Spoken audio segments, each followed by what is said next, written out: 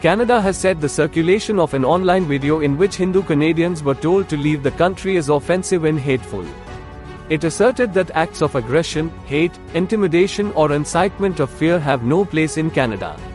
The video was circulated amid escalating tensions between India and Canada following Prime Minister Justin Trudeau's allegations of the potential involvement of Indian agents in the killing of Khalistani extremist Hardeep Singh Nijjar on June 18 in British Columbia.